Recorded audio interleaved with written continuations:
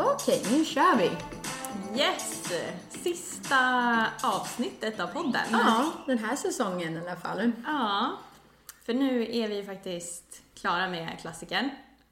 Ja, jag var på ett födelsedagsfirande i helgen och då var det väldigt många som sa grattis.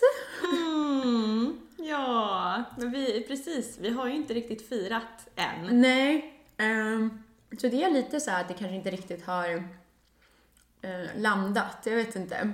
Nej, jag håller med. Det blev ju också, det kanske hade känts lite annorlunda om vi hade firat där efter loppet. Men nu blev det blev ju inget firande alls. Jag var ju knappt glad efter loppet liksom, efter Lidingö. Så vi behöver fira det rejält för att förstå vad vi har gjort. Och sen fick jag också lite så här känsla när folk sa grattis, att så här, det är ändå, är det inte lite töntigt? Nej, men jag tänker ändå att man inte ska förminska det, för det är en stor grej liksom. Ja, vi har ju lidit något enormt ändå. Vi har ju inte haft det jättelätt. Nej. Och det har ju varit många timmar av pina och frustration och smärta. Och många helger som har gått åt, tänker jag framförallt. Man har liksom offrat rätt mycket i form av tid för att göra det här. Det tänkte jag också på faktiskt. Alltså om man ser tillbaka på det här året så bara, gud, jag har nästan inte gjort någonting annat eller hållit på med några andra hobbys, utan så här, det här har tagit upp all tid. Även om jag kanske känner att jag inte har tränat speciellt mycket alls, men det är alla de här små grejerna ändå runt omkring och att cyklingen framförallt var väl att det var ganska långa pass. Ja, men för cyklingen tog ju verkligen upp liksom långa dagar på helgerna. Och detsamma var det egentligen med skidåkning också. Det var ju att vi försökte ju tajma en lördag eller en söndag för att gå ut och åka när det var ljust liksom. Och man behövde vara ute i kanske 2-3 timmar i alla fall. Ja, och sen ska man ska klä på sig och ta sig dit. Och sen också, eftersom det är ändå fysiskt så här, och rätt tufft att träna ändå, så blir det ju också att man kanske väljer att stanna hemma kvällen innan. Exakt. Och inte går ut eller gör allt för mycket, utan mer så här, äter god mat och vilar för att orka gå upp tidigt nästa dag. Ja, men exakt. Och det kände jag framförallt med Lidingö-loppet nu, att blev ju många helger liksom i slutet av augusti och början av september som man kanske inte planerade in liksom roliga middagar och fester som man vanligtvis hade gjort, utan nu var det istället så här mer fokus på vila och kunna träna. Alltså inte vila kanske, utan snarare så här vara i bra form för att kunna träna och därmed inte supa skallen av sig. Ja, och sen också typ att så här, när man väl har varit, alltså jag har varit sjuk ändå rätt mycket till och från, alltså förkylningar och sådär. Vilket också har gjort på något sätt att så här, även när jag har vilat och inte gjort någonting så har det bidragit till lite stress. Så här, nu måste jag verkligen vila eller stanna hemma för att, eller så här, jag får inte göra saker, träffa folk för att jag vill inte bli sjuk. Så bara den anledningen också har jag typ varit hemma och halvsjuk och stressad istället typ. Ja, men för du har ju varit rätt mycket sjuk faktiskt. Vi har inte riktigt haft samma liksom uppladdningar. Jag har i princip kunnat träna hela det här året liksom nonstop 6 dagar i veckan. Du har inte riktigt gjort det. Nej, fast jag har ändå varit så noga tycker jag med att äta och tagit massa vitaminer och så här, så har det ändå och nu det har ju varit bättre under sommaren. Just det var ju värre i vintras och sen nu på hösten. Precis, det märkte man ju tydligt också. Men ja. Men ska vi köra lite bara snabb så här utvärdering av året som gått? gott. Vi tänkte att vi ska försöka wrappa upp det här och ge liksom lite bra rekommendationer till folk som kanske är sugna på att göra det här själva, som har blivit inspirerade av oss kanske. Ja, och då är ju första funderingen kanske, för vi var ju väldigt stolta över ordningen vi skulle göra de här i, för vi hade ändå tänkt igenom det här väl. Ja. Och vi ville ju börja med Vasaloppet för att vi ville att vi trodde den skulle vara svårast, och då ville vi ha möjlighet att göra den 2 gånger egentligen. Ja, precis. Och med facit i hand så var ju kanske inte den svåraste. Men jag tänker ändå att alltså vi la ju ner rätt mycket tid på skidåkningen just för att vi var så säkra på att den skulle bli svår. Så frågan är, alltså hade vi tränat mindre, då hade det ju ändå kanske blivit svårt med Vasaloppet. Ja. Eller vad tror du? Jo, men det kan jag hålla med om. Vi körde ändå rätt mycket och rätt långa inför skidåkningen. Ja. Och vi började ändå i ganska god tid. Ja, för vi började ju liksom vintern innan med vår första grundkurs när vi har liksom knappt kunde stå på skidor. Men så det där är väl en väldigt vettig poäng egentligen, att så här, det kan ju också vara det är ju väldigt individuellt beroende på hur mycket erfarenhet man har inom de olika sporterna. Ja. Vilket gör att har du åkt jättemycket skidor och är duktig på det, då behöver man absolut inte börja med Vasaloppet, skulle jag säga. Nej, men jag håller med. Och där är ju tekniken det viktigaste av allt. Det behöver inte vara att man är i toppform, att man liksom har asbra kondition, utan har du tekniken och är duktig på längdskidor, då kommer du klara dig bara på det liksom. Ja. Sen så hade vi ju väldigt tur med vädret i år under Vasaloppet. Ja.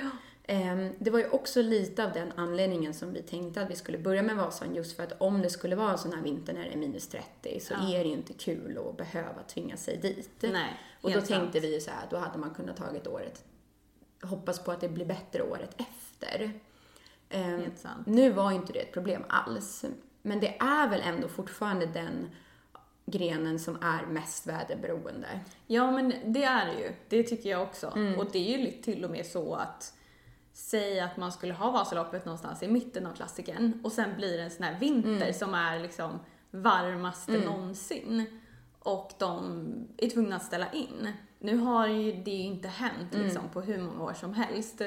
Men det var ju bara för några år sedan, typ så här 2018, 2019, då var det ju nära att de var tvungna att ställa in Vasaloppet för att det fanns för lite snö.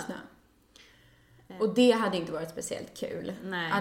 Att ha gjort, tänkte man gjort 2 eller 3 och sen ska man bara köra Vasan och sen blir det inställt. Ja, exakt.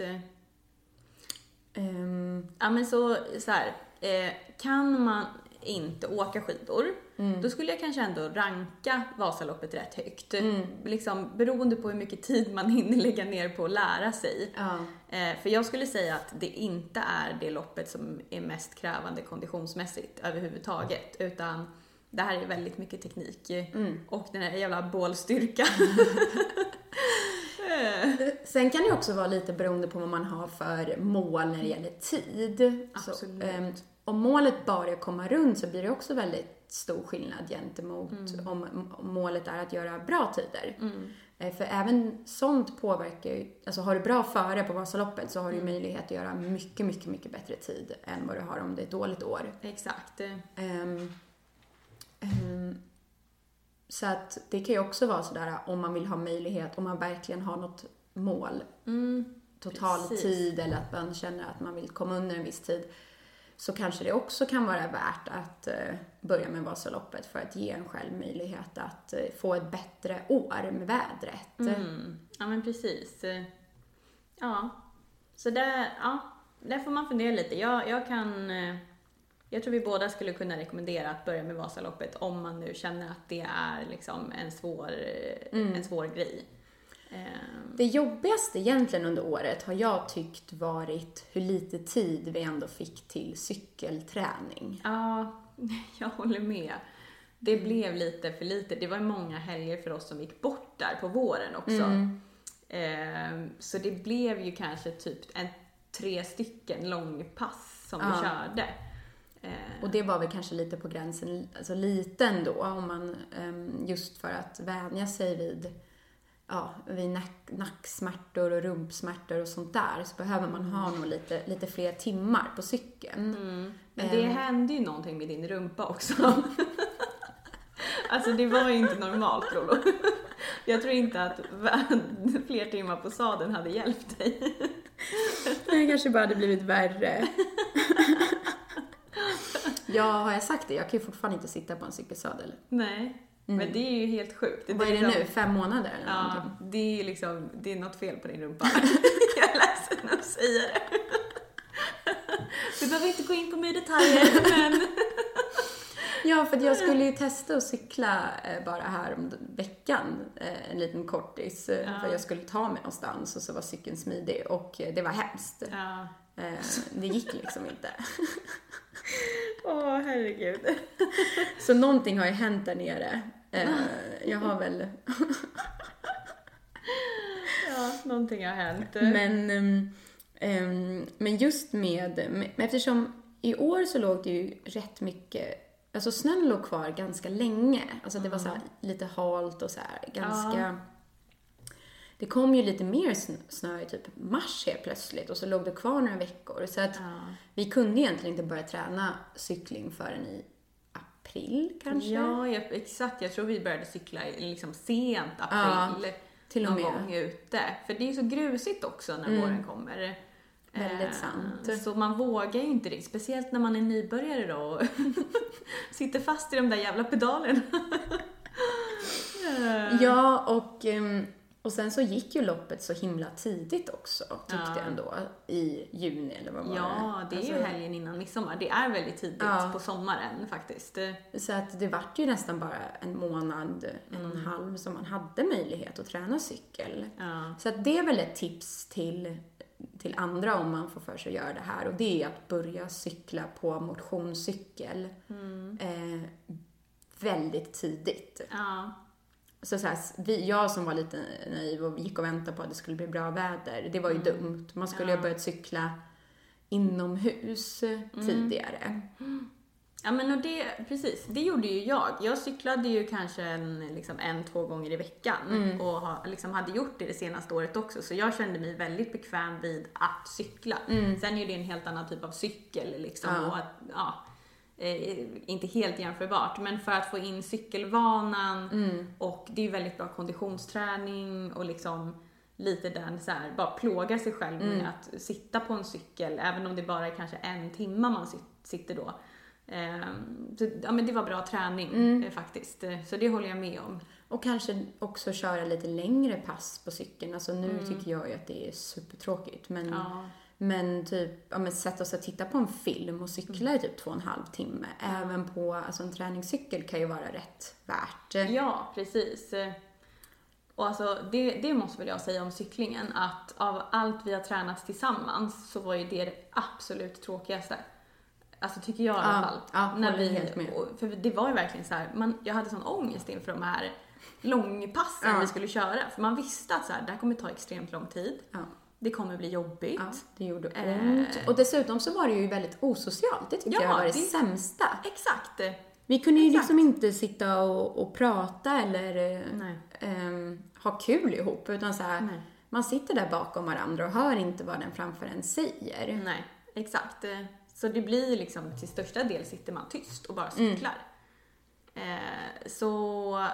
Det var tråkigt faktiskt.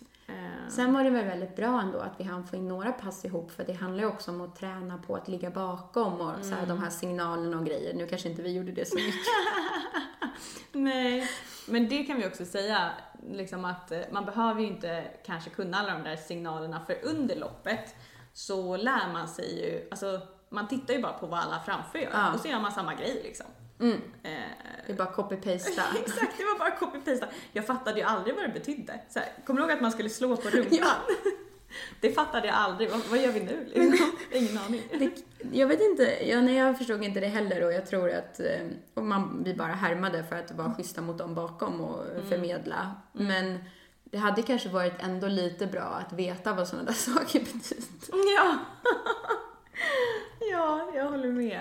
För det var ju något typ så här, håll upp handen gjorde vi väl också. Det kändes tydligt alltså, ja men nu bromsar vi, så här, stoppar. Men slå på rumpan fattar jag verkligen inte vad det var bra för. Det kanske bara var någon som cyklade före och så hade typ så här domnat bort i rumpan och gjorde det hela tiden. Eller så här, någon som kliade lite på skinkan och så bara spred det sig liksom. Ingen har någon aning vad det betyder. Vi borde gjort det. Vi borde liksom gjort ett test så här. Typ jag ligger först och du lägger dig längst bak i en klunga. Och så börjar jag med något tecken. Och så ser vi om det sprider sig ner till dig. Det är så här viskleken fast exakt. tecken. Det kan vi tipsa andra om att göra. Liksom, och meddela oss om det funkade. Ja, men Vättern i alla fall tycker jag den var ju riktigt liksom fysiskt utmanande. Men jag kände väl aldrig att vi var nervösa för att man skulle bryta. Eller ja, i och för sig, du fick ju din muskelbristning där. Ja, med sträckningen. Ja. Men det kan vi ju också säga då, på tal om Vättern. Att, alltså på ett sätt så tyckte jag att det var väldigt mysigt att cykla över natten. Och ha soluppgången. Och också ganska skönt att cykla på kvällen. Alltså ja, starta på kvällen. Ja. Så att på det sättet så var det ju väldigt nice. Däremot så ska man inte underskatta hur mycket kallare det blir på natten. Ja, vi höll ju på att frysa ihjäl båda två. Ja, och jag tror verkligen att hade jag haft varmare kläder så hade inte jag sträckt mig. Alltså kylan bidrog till mycket till sträckningen. Men där undrar jag också om det kanske är oss det är fel på, eller framförallt dig det är fel på, du som fick sträckning, för alla andra hade ju shorts och t-shirt på sig och verkade inte vara jättepåverkade av den här kylan. Det var bara du och jag som 32 grader. Ja. Det var det varmaste Vättern. Men det var kallt på natten. Alltså jag var ju den första av oss som började frysa rejält. Och liksom tog på mig vantar och jacka och allting. Och så ser man personerna bredvid stå där i liksom linne och shorts och bara, nej, det var så märkligt. Jag tycker det är jättekonstigt. Alltså för grejen är det ju att det blåser. Alltså först och främst så blir det ju väldigt mycket vind när du cyklar snabbt. Så det blir ju kallt bara av vinden. Sen så kom det ju också alltså, kyla från vattnet. Ja, man cyklar ju jättenära vattnet. Ja. Och det var så här lite köldgropar typ som man körde igenom. Exakt. Så det var inte kallt hela eller så här, det var i alla fall betydligt mycket kallare på vissa specifika ställen. Ja. Men om jag hade gjort det igen så kanske jag hade eventuellt funderat på om man skulle börja typ 3 på morgonen. Vad tänker du hade varit bättre med det då? Jag tänkte mest att så här, men sen beror det också på hur långsamt och snabbt man cyklar. Såklart. Men det känns som att alltså det är inte kul att gå upp så tidigt. Det är det som jag... Nej, för det jag hade tänkt med liksom, nackdelen med att starta mitt i natten är att jag hade ju aldrig kunnat somna den natten överhuvudtaget. Så det hade istället blivit att jag är vaken till 3. Och då har jag liksom förskjutit min sömn ännu mer. Jag kommer vara ännu tröttare än vad jag hade varit om jag startade klockan 9 liksom. Nej, så i så fall måste man ju försöka... Ja, exakt. Så det beror ju också på lite så här hur nervös man är innan och sådär. Jag tänkte bara att om det hade varit lite kallare till exempel, då hade man kanske velat haft, om man börjar 3 på morgonen så skulle man kunna haft på sig en jacka som man har fram tills att det blir varmt och sen så bara tar man av sig den och dumpar den. När man däremot kör liksom över natten så här att man kör både på kvällen, man kör på natten och på morgonen och på dagen, så blir det ju att det egentligen så här, du har väldigt stora temperaturskillnader. Ja, sant.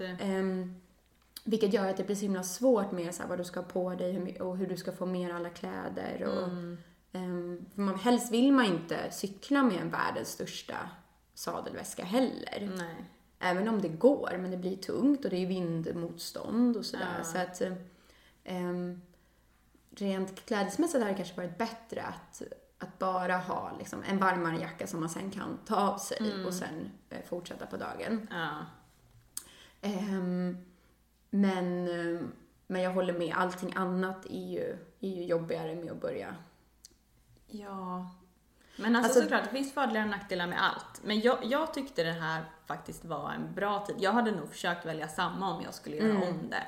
För att jag tyckte också det var någonting som var lite mysigt med att liksom börja på kvällen, liksom cykla ner i solnedgången, ha de där timmarna när det var mörkt som kanske inte var de roligaste, men sen få se soluppgången och sen faktiskt komma i mål på morgonen när det inte har hunnit bli jättevarmt. För det blev ju svinvarmt dagen efter också. Det var ju typ så här 28 grader då. Däremot om man typ skulle cykla på 8 timmar, säg att du skulle vara väldigt snabb och duktig, hade du fortfarande velat starta? Nej, då hade man ju nog valt en annan.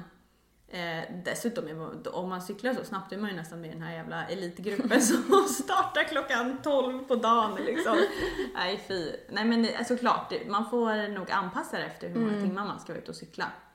För att, jag säger att du cyklar på 9 eller 9:30, 10. Då kanske det är nice att börja 6 på morgonen och köra under dagen. Men sen är det också Vättern är också väderberoende. Alltså, nu hade vi ju tur att det ännu inte regnade och sådär. Ja, för det tror jag kanske alltså nästan är värre om inte, alltså lika illa eller värre än Vasaloppet. För om du cyklar i spöregn, alltså då tror jag att mentalt att man nog kan tänka sig ge upp liksom.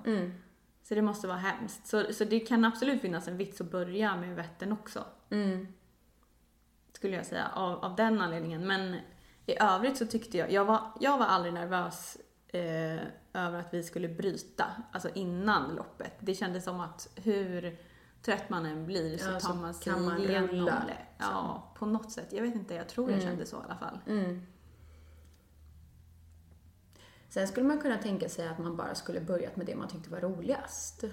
För att så här, om du måste göra om något så har du i alla fall behöver du inte göra om de sakerna du tyckte var tråkiga. Nej. Så tänkte inte vi riktigt, för vi visste inte vad vi skulle tycka var roligast heller. Nej, precis. Eller vi trodde ju att det skulle vara löpningen kanske, men av de andra så var det väl lite unknown. Ja, verkligen.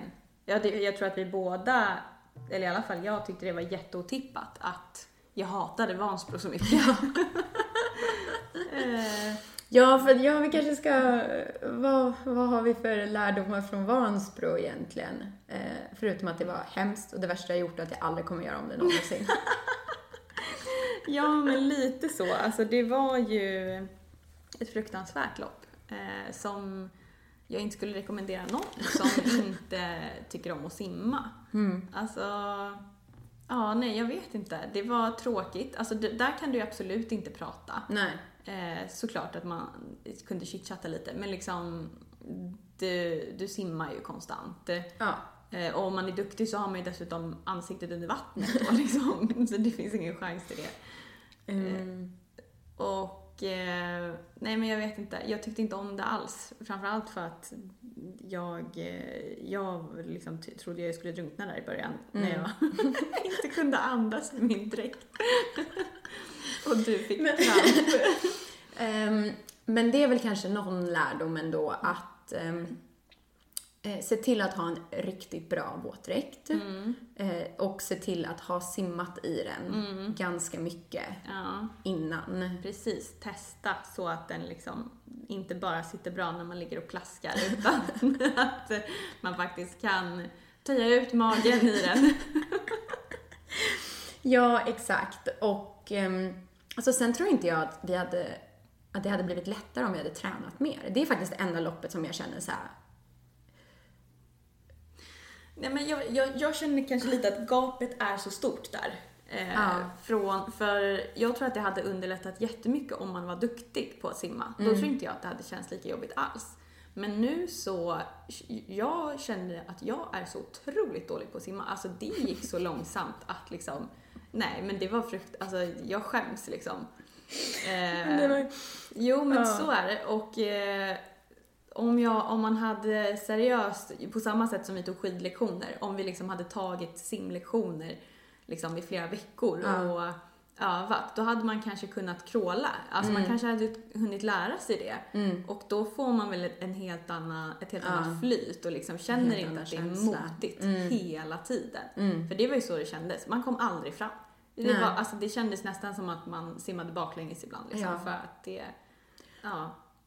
Ja, så där är det väl så här, antingen så tränar man ingenting för att det är så tråkigt och hemskt, och det kommer vara hemskt ändå. Eller så ser man till att verkligen ta den på största allvar och typ gå på crawllektioner i typ ett år nästan och liksom lär sig det ordentligt. Och det håller jag med i att det är kanske inte värt det liksom. Så man kanske bara ska lida igenom det där. Ja, men jag hade inte tyckt det var värt det nu i efterhand. Alltså, så klart att jag inte hade velat göra om det på det sättet som jag gjorde. Men jag tror inte att jag har något val. För det är inte värt att liksom simma mer än vad jag måste. Jag tycker det är jättetråkigt. Ja. Och sen, alltså min kramp. Alltså, det går väl inte heller att göra så mycket åt. Alltså så här, man blir kall när man ligger i ett kallt vatten. Det är så, jag skulle haft en bättre våtdräkt. Ja, så det är väl det. Våtdräkten. Men och liksom sett till att den funkade och haft en riktigt bra tjock våtdräkt. Ja. En flisfodrad våtdräkt. Ja. Men jag hade säkert fått kramp ändå. Kanske inte hade blivit lika illa. Nej. Men det är liksom, hur tränar man bort kylan? Ja, nej. Nu hade vi också för sig ganska tur där att det var rätt varmt. Det var nästan värmerekord liksom. Ja, vi hade tur. Alltså jag har börjat hata simning så mycket efter det så att jag kommer aldrig hoppa i vatten igen. Nej, men jag håller med. Alltså det var lite jobbigt faktiskt att simma där och känna sig så dålig. Men sen också tyckte jag att det var så himla jobbigt att man blev påsimmad hela tiden, och jag tyckte också att så här, det var långa sträckor där det inte fanns någon flytbrygga som gjorde att jag blev jättenervös. Så här, vad händer när man börjar sjunka här? Alltså... Ja, men jag håller med, för jag trodde aldrig att jag skulle vara nervös över liksom att drunkna. Men där i början när jag kände att så här, jag får ingen luft, då blev det ju så här, vad fan är bryggorna? Varför är det inte bryggor överallt? Ja. Och det var ju bryggor liksom under största delen av loppet. Men där i början när de förväntar sig att folk ska vara pigga, då var det ju typ inga bryggor.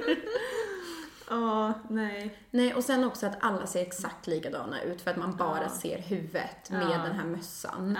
Och det gjorde ju att jag hela tiden, alltså när jag, så här, om jag typ tittade ner i vattnet eller vilade nacken i 1 sekund och sen tittade jag upp, då hade jag tappat bort dig. Jag visste inte vem som var du. Nej. Och då blev jag jättenervös över det. Så här, bara så här, har du sjunkit? Vart är du någonstans? För att det är ju, för att det är så mycket folk ändå. Men där tror jag att faktiskt det var en sak som vi gjorde väldigt rätt, och det var att vi simmade öppen älv. Just det, öppen älv. Ja. För tänk dig hur mycket folk det hade varit om vi inte hade gjort det. Ja, verkligen. Det var tillräckligt många i vattnet nu liksom. Ja, verkligen.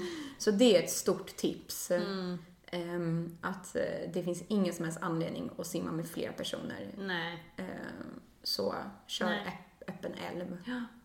Ja, men det är bra tips. Det tycker jag också. Men för att summera, Vansbro var ingen höjdare. Och kan man simma kommer man ju ta sig igenom det. Så det är kanske inte en anledning av, liksom, på så sätt att göra den först. Nej. Men jag vet inte. Jag tror det är väldigt få som börjar med Vansbro av den anledningen. Och jag kan förstå det. Man tar sig igenom det oavsett liksom. Men det är en jävla plåga. Ja, exakt. Men sen då, den sista, Lidingöloppet. Finns det någonting du hade velat göra annorlunda inför det? Så jag hade ju mina krampproblem och att jag hade feber. Det var ju ett väldigt annorlunda lopp för min del. Ändå. Sen vet jag inte, så här, vad hade man kunnat göra annorlunda och inte blivit sjuk och inte fått kramp. Men hur man nu gör så, det vet jag inte. Så, det är väl att karantänsätta sig ännu längre innan. För att säkerställa att man inte blir sjuk. Men sen är det också så svårt när man lever med en annan person eller så här som tar hem baciller. Liksom så här, det kräver ju ett kollektivt karantänbeslut. Ja. Sen så tror jag att hade jag sprungit igen så hade jag försökt att inte bli så indragen i det höga tempot från början. För att inte vara lika trött vid 10.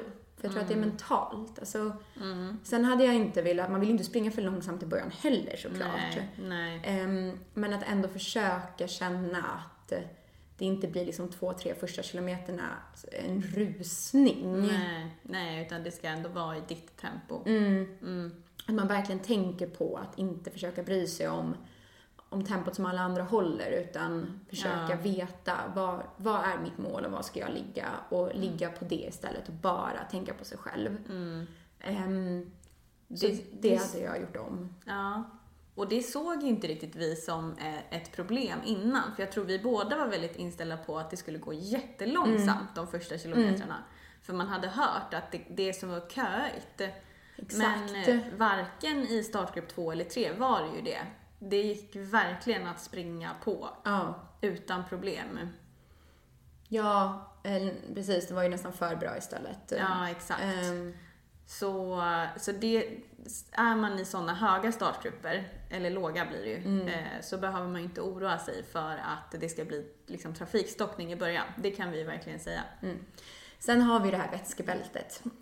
Eller vätskeryggsäcken. Och alltså jag tror aldrig att jag kommer springa med något sånt. För att det känns så himla jobbigt att behöva bära runt på. Men vilken skillnad jag ändå tror att det gör alltså. Ja, alltså verkligen. Det tar ju jättemycket mot mig att säga det också. Men om det är någonting jag hade gjort om i Lidingöloppet, då är det ju verkligen att jag hade satt på mig något typ av, kanske en vätskeväst, för bälte är så jävla fult. Men alltså, jag hade gjort allt för att, om jag kunde gå tillbaka, för att liksom se till att jag fick i mig mer att dricka. Ja. Och jag tror dessutom att man tjänar väldigt mycket tid på det. För att det som händer när det blir ändå lite så här kaos i de här vätskestationerna. Man ska hitta, vad är det här, vatten eller är det här energidryck? Exakt. Man springer runt där och man stannar till och sen ska man försöka få i sig det där. Man spiller ut hälften. Man tappar säkert 1 minut på den kilometern för att du stannar vid en vätskestation. Om du istället hade haft ett litet sugrör typ från en väst som du bara så här kan ta när det passar under loppet, lite hela tiden istället. Exakt, istället för att känna också så här, gud jag är så jävla törstig, men nu är det bara 2 kilometer kvar typ. Det är ju, alltså även om 2 kilometer går väldigt snabbt, så är det är inte bra att vara törstig under ett sånt här lopp. Alltså då har man redan gått över gränsen liksom. Du ska inte bli törstig, då har du druckit för lite. Exakt, och jag tyckte också att jag kände lite att så här 5 kilometer är inte tillräckligt ofta. Nej, det måste jag faktiskt säga, jag håller med. Jag tycker det är lite dåligt av Lidingöloppet att det är för få vätskestationer, helt ärligt. Uppenbarligen, alltså. Ja, men... Nej, men jag håller, alltså för att jag stannade ändå och drack vid alla. Och tog typ 2-3 muggar vid varje stopp. Och ändå så upplevde jag att så här, vid typ 17 så kände jag mig jättetörstig. Och då är det liksom 3 kilometer kvar tills nästa. Ja, för det var ju egentligen bara där på sista milen som det var lite tätare, va? Om det ens var det. Det kanske inte ens var. Gud, alltså det var inte någon nu. extra. Nej, men för under hela loppet så är det i princip var 50 kilometer som du säger. Och sen sista milen var det kanske.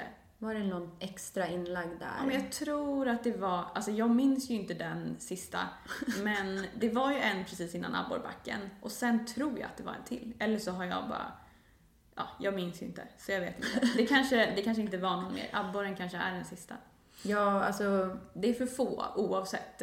Ja, och för min del nu så var inte sist... Alltså, jag drack ju ingenting sista för att gick ju liksom. Så jag blev inte törstig överhuvudtaget. Nej. Så att jag reflekterade inte ens över vart de där fanns på slutet. Nej. Men jag tyckte ändå att det var lite väl långt mellan ändå. Jag håller med. Jag tror att vi båda sa väl det, att redan när man kom till första så var man ju väldigt törstig. Ja. Och det var ju så här, fan, nu har man bara sprungit 5,5 kilometer typ. Ja. Det är inte OK att man redan är så törstig. Nej, men för problemet är ju också det att det är ju svårt att dricka allt för mycket innan också. Ja, det är ju jättesvårt. Alltså herregud, man håller ju på att kissa på sig. Ja. Liksom. Det är ju, alltså kroppen kan ju bara absorbera en viss vätska. När du går över den gränsen, då ligger du bara och skvalpar i magen liksom. Och gör att man känner sig jätteuppblåst. Ja. Och man vill inte få håll och så heller. Så att man vill ju hellre ta lite hela tiden kontinuerligt än att liksom dricka typ 2 liter på ett stopp. Men så att det kanske är någonting ändå att fundera på, den där västen. Västen, ja. Men nu är vi i alla fall klara och vi ska väl ta och skicka in så att vi får något diplom också. Ja, jag har redan gjort det. Har inte du gjort det? Jag gjorde det den dagen efter när jag var liksom lite ledsen över dagen innan. Har du fått det? Är det fint? Ja, det kom väldigt snabbt. Alltså, du får ju välja på om du vill beställa bara ett diplom eller bara en medalj eller båda. Och nu tog jag båda och för jag kände att det här är ju troligtvis ingenting jag kommer göra om. Och jag vet inte ens vad jag ska ha det till. Och jag tycker det är roligast med medalj eller diplom. Troligtvis inget av dem. Men nu har jag båda i alla fall. Och göra en liten prisvägg hemma eller någonstans. Men det följde också med någon liten typ så här knapp. Jag vet inte varför. Man fick den i en liten ask så här, som om det skulle vara en ring typ. Och jag tror att det är en brosch. Jag vet inte. Jag har inte utforskat den än. Vinterjackan. Ja, exakt. Jag vet inte riktigt vad man ska göra med de här grejerna. Men det är klart att man måste ha ett diplom eller en medalj. Så det får du se till att beställa. På tal om medaljer då, så har vi ju, alltså, vi måste ju fått den fulaste Lidingöloppsmedaljen på den här jorden. Ja, det kändes som en bajsmacka i ansiktet. Jag förstår inte, jag tyckte att den kändes så plastig och fake. Och sen var den ful, alltså det själva var ju motivet. Den största medaljen av dem alla. Men det är ju en häst på den. Som så här, varför? Ser helt galen ut också. Ja, men och så här, vad fan har det med Lidingöloppet att göra? Alla andra medaljer har ju väldigt tydligt så här, på Vansbro så är det liksom några som simmar, på Vasaloppet är det en skidgubbe, Vättern säkert en cykel, liksom, om man får gissa. Varför är det en häst på Lidingöloppet? Varför är det inte en löpare liksom? Jag tyckte den var jätteful. Ja. Men det kanske hade varit snyggare om jag hade fått den där silvermedaljen. Ja! Gud. Men det kanske summerar. Förhoppningsvis så har våra lyssnare kanske fått lite idéer och tips på vad man ska och vad man inte ska göra. Och det var jätteroligt att ni har följt med oss under den här resan. Ja, men jag håller med. Det har varit så kul att podda och det känns som att vi båda har sagt bra saker och också sagt massa skitsaker ibland. Men hoppas att det har varit roligt att lyssna. Har du några sista tips du vill skicka med?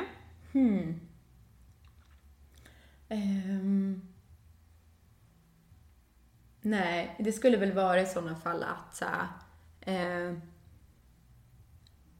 kanske inte riktigt vara lika naiva och underskatta det här lika mycket som vi har gjort i form av ändå, eller du har varit bättre på det, men alltså, jag har inte tränat speciellt mycket.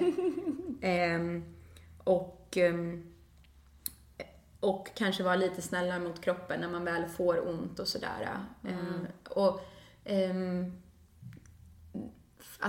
För att undvika det, att försöka vara ute i god tid. Och har man en känsla av att man kanske vill göra klassikern, men skulle jag kanske säga att man ska börja träna redan alltså 1 år innan man tänker att man ska göra det. Ja, så man inte behöver stressa lika mycket. Så att det inte blir så stressigt. Och så att man kanske får lite mer av det roliga än bara den här stressen hela tiden. Ja. Även om det onekligen går att inte träna någonting eller väldigt lite och sen göra det. Men jag tror att jag hade kanske njutit mer av det överlag. Om det inte hade blivit så stressigt på något sätt. Nej. Ja, jag förstår vad du menar. Till exempel skulle man kunna tänka sig att man börjar med att göra halvklassikern. För att det liksom ska falla grejer och komma in i det och lära sig lite tekniker och sådär. Och sen så har man fått en förståelse för det, hur det går till och allting. Så kanske man kan göra klassikern sen året därefter. Ja, men absolut. Har du någonting? Ja, men alltså absolut. På samma tema så tycker jag att men jag har känt mig väldigt liksom stark och vältränad hela året. Så jag har aldrig varit orolig över konditionsbiten. Och där tycker jag verkligen att jag kan rekommendera liksom att man måste inte bara åka skidor inför Vasan och bara cykla inför Vättern och bara springa inför Lidingöloppet, utan man kan variera liksom kondition hela tiden. Så länge man har en bra grundkondition så klarar du allt liksom. Så men liksom min träningsmängd är jag väldigt nöjd med och har aldrig tvivlat på mig själv på det sättet.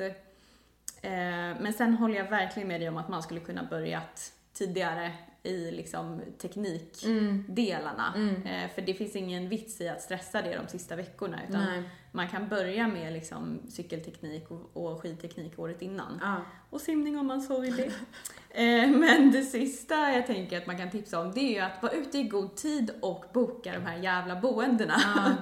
Typ inför Vasaloppet. Det är ju väldigt viktigt. Ja, och sida sig i all den utsträckning som det går. Alltid sida. Ställ dig inte på startlinjen om du inte har sidat dig. Nej, men exakt. Det borde Din ändå vara erfarenhet från Vasaloppet är ju verkligen sida er där, så att ni inte är startgrupp 10 om man nu ska åka stora Vasaloppet. Och vi båda sidade exakt, i sida sig i Lidingöloppet också. Det är ju liksom möjligt att det var bra att starta i startgrupp 10 också, det vet inte vi, men troligtvis så var det inte det. Så försök sida er där med. Ja, och sen så får vi väl fundera på vad vi ska hitta på för nästa utmaning och äventyr kring det här, och vad nästa podd säsong 2 kommer handla om. Exakt. Ja, men vi får lämna en liten liksom cliffhanger och oklarhet i om det blir någon fortsättning säsong 2 som kanske kommer lite längre fram. Men nu tar podden en paus i alla fall. Ja, nu tar vi semester från allt det här och vi ska fira till helgen. Ja, vi ska fira. Och vi kommer avsluta med att lägga upp en liten film från min målgång också på Lidingöloppet.